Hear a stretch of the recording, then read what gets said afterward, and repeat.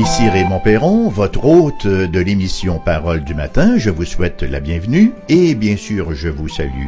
On ne peut plus chaleureusement. Alors une nouvelle journée qui se présente à nous et nous la commençons ce matin avec notre méditation quotidienne effectivement et nous poursuivons notre marche, notre réflexion dans l'épître de Saint Paul aux Romains. Nous en sommes au chapitre 7 et les versets 14 à 25. Le projet est bien sûr de faire cette étude de l'épître aux Romains au moins jusqu'à la fin du chapitre 8. Après, on verra si on débute une nouvelle série ou si nous poursuivons, mais nous nous rendrons, si le Seigneur le permet, donc à la fin du chapitre 8. Ce matin, donc, nous poursuivons. C'est notre troisième émission sur cette péricope-là, sur ce passage-là, de Romains, chapitre 7, je dis bien, les versets 14 à 25, et permettez-moi de vous en faire immédiatement lecture. Nous savons en effet que la loi est spirituelle, mais moi, je suis charnel, vendu au péché, car je ne sais pas ce que je ne fais point ce que je veux, et je fais ce que je hais. Or, si je fais ce que je ne veux pas, je reconnais par là que la loi est bonne. Et maintenant, ce n'est plus moi qui le fais, mais c'est le péché qui habite en moi. Ce qui est bon, je le sais, n'habite pas en moi, c'est-à-dire dans ma chair. J'ai la volonté, mais non le pouvoir de faire le bien, car je ne fais pas le bien que je veux, et je fais le mal que je ne veux pas. Et si je fais ce que je ne veux pas, ce n'est plus moi qui le fais, c'est le péché qui habite en moi. Je trouve donc en moi cette loi, quand je veux faire le bien, le mal est attaché à moi, car je prends plaisir à la loi de Dieu selon l'homme intérieur, mais je vois dans mes membres une autre loi qui lutte contre la loi de mon entendement et qui me rend captif de la loi du péché qui est dans mes membres. Misérable que je suis, qui me délivrera de ce corps de mort? Grâce soit rendue à Dieu par Jésus-Christ notre Seigneur. Ainsi donc, moi-même, je suis par l'entendement esclave de la loi de Dieu et je suis par la chair esclave de la loi du péché. Nous avons établi, lors de notre dernière émission, que Paul a écrit Romains chapitre 7, versets 14 à 25, dans un but bien précis, à savoir pour défendre la loi contre de fausses déductions, notamment que Paul rend la loi de Dieu responsable de nos échecs dans la vie chrétienne. En fait, c'est un peu comme si Paul disait, vous voyez, ou comme si on disait à Paul, vous voyez, vous dites aux gens qu'ils sont morts à la loi, ou qu'ils sont dégagés de la loi, mais regardez donc quel en est le résultat. Les gens font ce qu'ils ne veulent pas faire, et ils ne font pas ce qu'ils veulent faire. Le problème avec vous, chrétiens, et avec toi également, Paul, en tête, c'est que vous n'honorez pas la loi de la manière dont vous devriez. En fait, vous dites aux chrétiens qu'ils ne sont plus sous la loi. Ainsi, vous traitez la loi comme si elle était un péché ou une maladie. Ne voyez-vous pas la conséquence? Alors c'est ainsi que nous retrouvons la défense de Paul contre cet argument-là, et il étale cette défense-là en 3 points dans la péricope que nous étudions, à savoir Romains 7, 14, 25.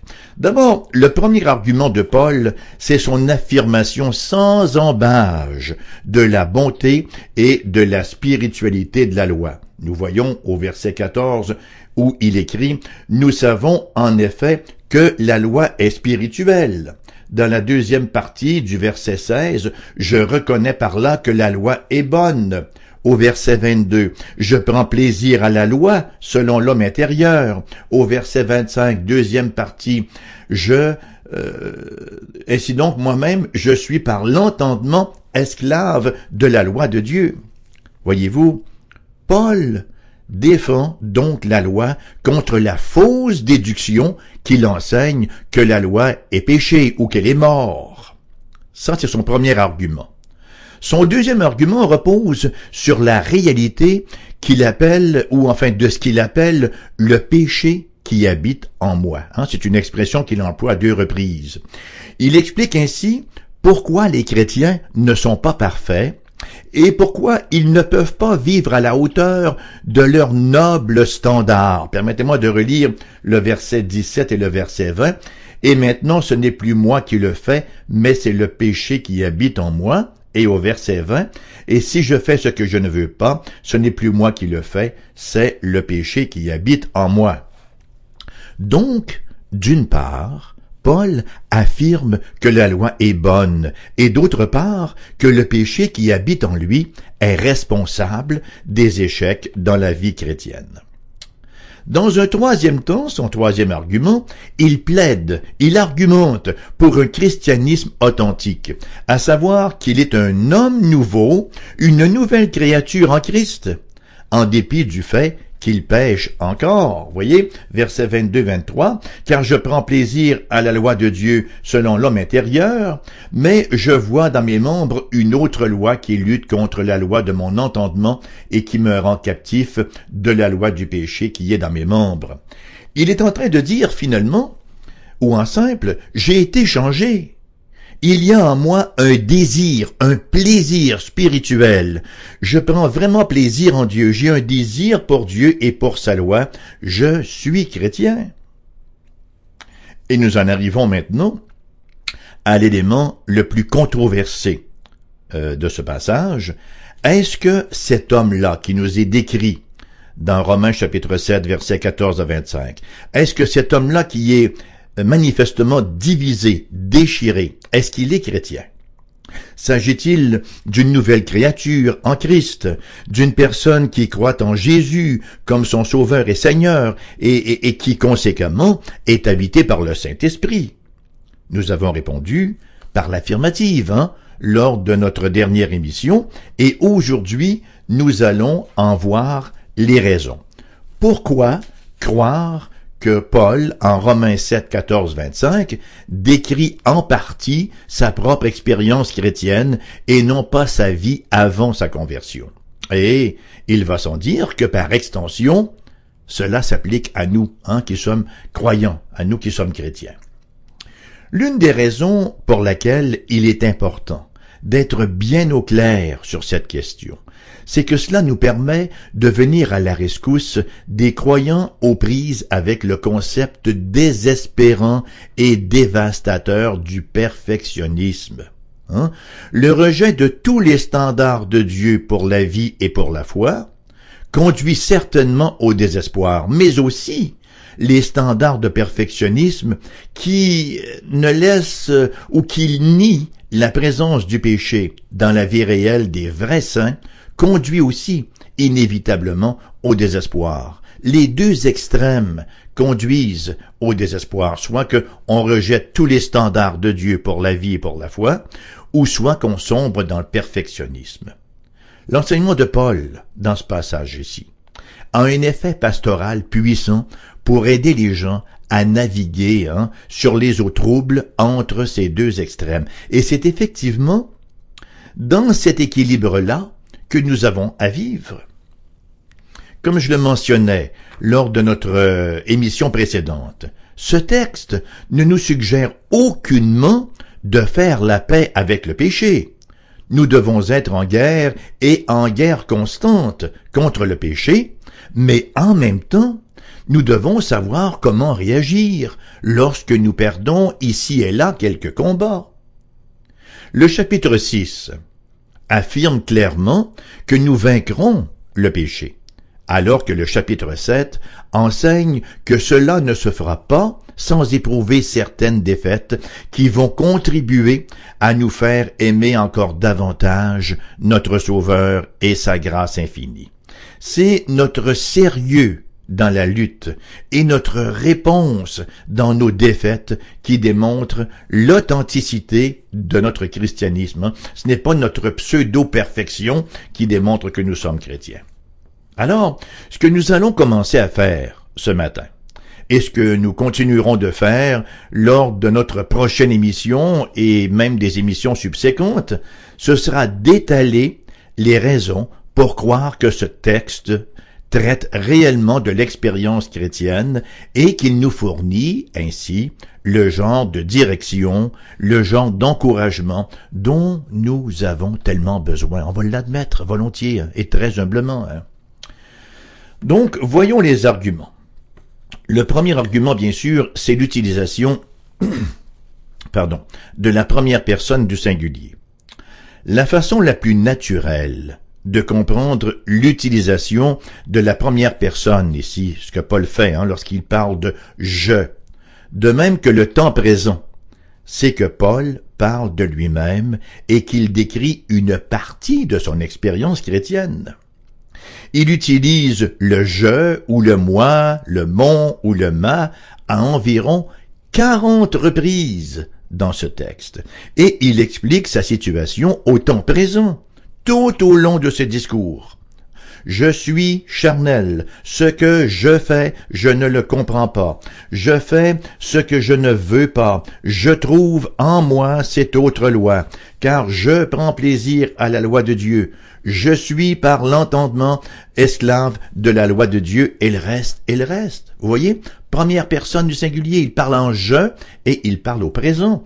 Ça prendrait, vous l'admettrez d'emblée, tout un argument pour renverser l'impression simple et claire qui se dégage des propos de Paul, à savoir qu'il décrit ce qu'il vit et ce au moment où il l'écrit. Il l'écrit au présent. Deuxième argument maintenant. Paul parle de la loi à la manière d'un chrétien. Dans ce passage, Paul parle de la loi non pas comme une personne non régénérée ou comme un juif de l'époque. Non, il en parle à la manière d'un chrétien. Non seulement affirme-t-il que la loi est juste alors qu'il la qualifie de bonne au verset 16 ou même spirituelle au verset 14, mais il dit encore au verset 22 « Car je prends plaisir à la loi de Dieu selon l'homme intérieur ». C'est précisément, chers amis, cette expression-là, l'homme intérieur, qui s'harmonise tellement au discours d'un vrai chrétien. Paul témoigne qu'il prend plaisir à la loi de Dieu dans son être intérieur. Donc, lorsque vous mettez les pièces ensemble, et que vous joignez ce propos de l'homme intérieur au fait qu'il prend plaisir à la loi de Dieu, il est bien difficile d'éviter la conclusion que Paul est en train de décrire sa joie profonde dans la loi de Dieu et non pas une joie charnelle, superficielle, dénuée de piété que pourrait expérimenter un pharisien non régénéré, par exemple. Il semble donc évident que Paul parle ici de la loi comme un chrétien le fait. Et ça nous amène à notre troisième argument. Il y en a quand même un bon petit nombre, j'en ai presque une dizaine, alors ça va prendre plus d'une émission pour les parcourir. Donc, troisième argument, les autres descriptions de Paul, lorsqu'il nous parle de sa vie avant sa conversion, ne s'harmonisent pas avec la description qu'il nous donne ici en Romains chapitre 7. Qu'en est-il maintenant de cette description qui serait celle d'un homme non converti qui serait tourmenté par la loi? Est-ce que cela s'harmonise avec ce que nous savons de Paul avant sa conversion? Absolument pas. Paul nous partage plusieurs indices de sa vie pré-chrétienne, et ce que nous avons ici ne concorde pas avec ses sentiments d'alors. Permettez-moi au moins un exemple ici en Galates. Galates chapitre 1, les versets 13 et 14. Nous lisons ce qui suit. C'est Paul qui écrit. « Vous avez su, en effet, quelle était autrefois ma conduite dans le judaïsme, comment je persécutais à outrance et ravageais l'Église de Dieu, et comment j'étais plus avancé dans le judaïsme que beaucoup de ceux de mon âge et de ma nation, étant animés d'un zèle excessif pour les traditions de mes pères. » Paul voit sa vie avant sa conversion comme une vie d'un zèle unique pour la loi et pour la tradition. Il ne fait mention d'aucun tourment, d'aucun conflit, d'aucune division dans son être intérieur, comme il le fait ici en Romains 7. Et de la même manière, lorsqu'il s'adresse aux Philippiens, dans sa missive, dans sa lettre aux Philippiens, chapitre 3, versets 4 à 6, il souligne à quel point il aurait pu s'enorgueillir de sa relation avec la loi juive avant sa conversion. Nous y lisons en effet, « Moi aussi, cependant, j'aurais sujet de mettre ma confiance en la chair. Si quelque autre croit pouvoir se confier en la chair, je le puis bien davantage, moi, circoncis le 8e jour, de la race d'Israël, de la tribu de Benjamin, hébreu né d'hébreu, quant à la loi pharisien, quant aux zèles persécuteurs de l'Église, et écoutez bien ce qui suit, irréprochable à l'égard de la justice de la loi. » Déjà, par ces quelques indices, nous pouvons voir que la description que Paul nous donne de son expérience pré-conversion ne s'harmonise aucunement avec la description qu'il nous donne ici en Romains 7, 14, 25, où il semble plus qu'évident que l'apôtre nous décrit son après-conversion. Irréprochable à l'égard de la justice de la loi. Paul n'avait aucun déchirement intérieur, il se croyait irréprochable avant sa conversion. Le combat réel entre l'amour pour la loi et la haine de ce que nous faisons contre cette même loi-là commence uniquement lorsque Dieu nous sauve et lorsqu'il nous donne un goût spirituel pour sa gloire et pour l'obéissance de la foi, de même que pour ce que la loi enseigne concernant une vie dans l'amour. C'est donc au sujet de ce conflit que l'apôtre Paul écrit ici, et en conséquence, il s'agit de l'expérience chrétienne. Bon, 4e argument maintenant.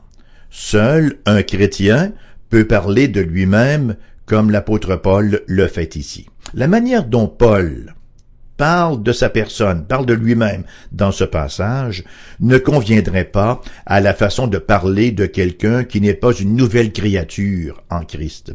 Quelqu'un qui serait une personne sans foi ou sans l'Esprit Saint. Le verset que j'ai à l'esprit, bien sûr, c'est Romains chapitre 7, verset 18. « Ce qui est bon, je le sais, n'habite pas en moi, c'est-à-dire dans ma chair. » 2 points très importants se dégagent de cette déclaration-là. Premièrement, le constat dévastateur. « Ce qui est bon, je le sais, n'habite pas en moi. » Ça ne ressemble guère à Paul, avant sa conversion, qui était tout en confiance et qui se disait irréprochable à l'égard de la justice de la loi, comme nous l'avons lu en Philippiens 3:6. Ça ressemble davantage à ce que peut dire un pécheur débonnaire, au cœur contrit, qui a été sauvé par la grâce seule, alors qu'il était mort dans ses péchés. On peut cependant poser la question. Si Paul est un chrétien, s'il est une nouvelle créature en Christ, peut-il réellement affirmer « Ce qui est bon, je le sais, n'habite pas en moi » ?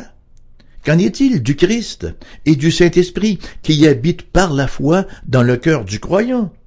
Écoutez, il faut lire le verset en entier pour comprendre ce que Paul veut dire au verset 18. « Ce qui est bon, je le sais, n'habite pas en moi, virgule, c'est-à-dire dans ma chair. » Et c'est le 2e point important du verset. Si Paul était en train de donner une description chrétienne de sa vie avant sa conversion, il n'ajouterait pas cette expression, c'est-à-dire dans ma chair.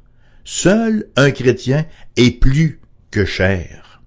Seul celui qui croit au Christ est né de nouveau et possède une nouvelle nature et est habité par le Saint-Esprit. Avant cela, nous ne sommes que chair, purement humain. Rappelons-nous les paroles de Jésus. Au chapitre 3 de l'évangile de Saint Jean, au verset 6, afin que Jésus parle avec Nicodème, et Jésus de lui dire, « Ce qui est né de la chair est chair, et ce qui est né de l'esprit est esprit. » Alors, dans sa description, au verset 18, verset 18 que nous allons relire là pour bien nous situer. « Ce qui est bon, je le sais, n'habite pas en moi, c'est-à-dire dans ma chair. » Sans Christ, ce que Paul veut dire, c'est que sans le Christ, sans le Saint-Esprit, sans ma nouvelle nature en Jésus, je ne suis pas bon.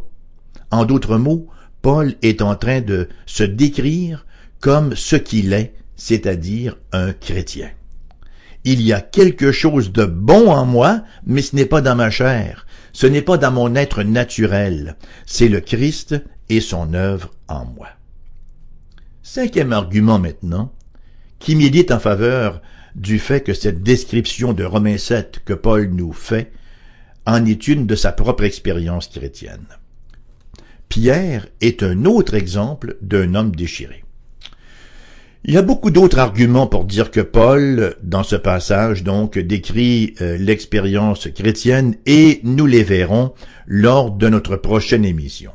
Cependant, j'aimerais en mentionner un autre avant de clore l'émission de ce matin.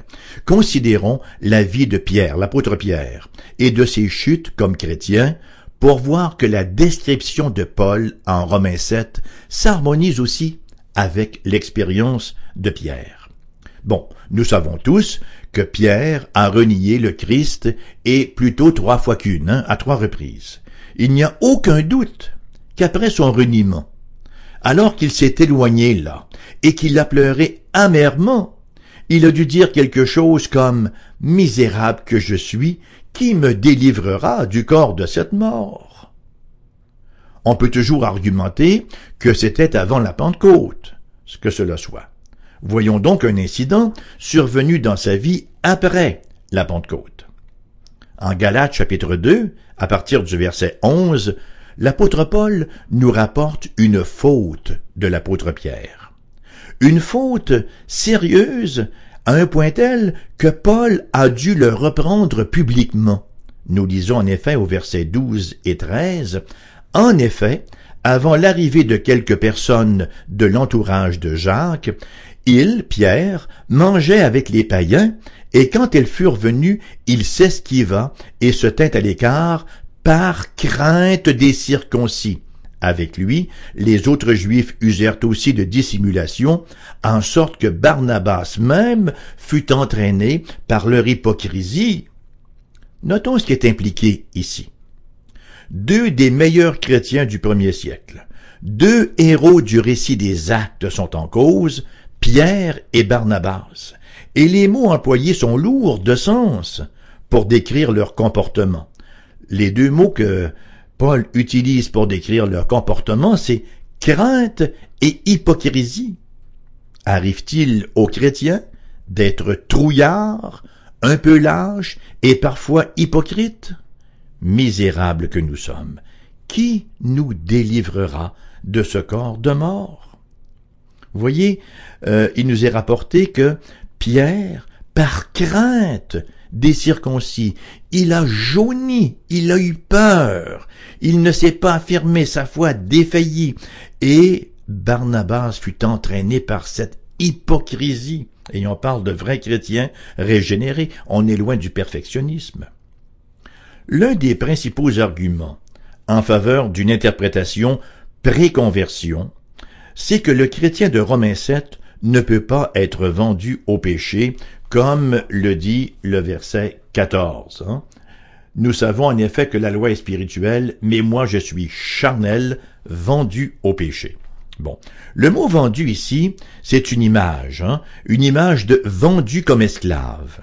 Et Paul décrit une expérience circonstancielle, non pas une expérience continuelle. Paul n'est pas en train de dire qu'il est constamment en train de servir le péché.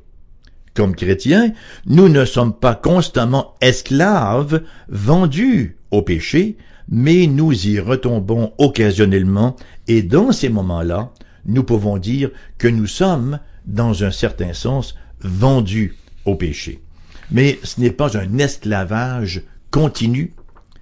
Galates, chapitre 5, verset 1, l'apôtre nous dit, le même apôtre Paul nous dit, « Demeurez donc fermes et ne vous laissez pas de nouveau mettre sous le joug de la servitude. » Nous reviendrons donc sur ce même sujet lors de nos prochaines émissions. Ce n'était que l'amorce de notre argumentation et j'espère en toute sincérité que cela vous apporte une certaine consolation. Bien sûr, ce sont des émissions par les temps qui courent, qui s'adressent davantage à ceux qui sont déjà chrétiens, mais si vous ne l'êtes pas encore, rien ne vous empêche de venir au Christ Jésus et de vous voir libéré effectivement de votre condamnation et de l'esclavage du péché. L'émission de ce matin vous revient en rediffusion, comme à chaque jour d'ailleurs, à 14h cet après-midi. Permettez-moi de vous donner les moyens de nous rejoindre si vous désirez entrer en communication avec nous. D'abord, notre adresse postale, AERBQ, casier postal 40088, CP 40088, Québec, QC, G1H 2S5. Notre adresse courriel, allez sur notre site Internet. Et notre site Internet, il est au cfoi-fm.com. cfoi-fm.com. Et là, vous arrivez sur le site de l'Association d'Églises réformées baptistes du Québec, l'AERBQ. Là, vous cliquez sous l'onglet ou sous le lien Radiodiffusion. Et là, vous avez la programmation de CFOI. Vous avez également la possibilité de faire un don par PayPal ou par carte de crédit. Et vous avez aussi les adresses courriels des animateurs de Foi FM. La mienne y figure. Je m'appelle Raymond Perron. Et si vous désirez nous donner un petit coup de fil, nous passer un petit ring, comme dirait l'autre, nous sommes au 418-688-0506, 418-688-0506. Notre boîte vocale se fera un plaisir de prendre votre message. C'est tout pour aujourd'hui. On espère très sérieusement, très sincèrement vous retrouver à la prochaine. Que le Seigneur vous comble de ses bienfaits et bonne journée.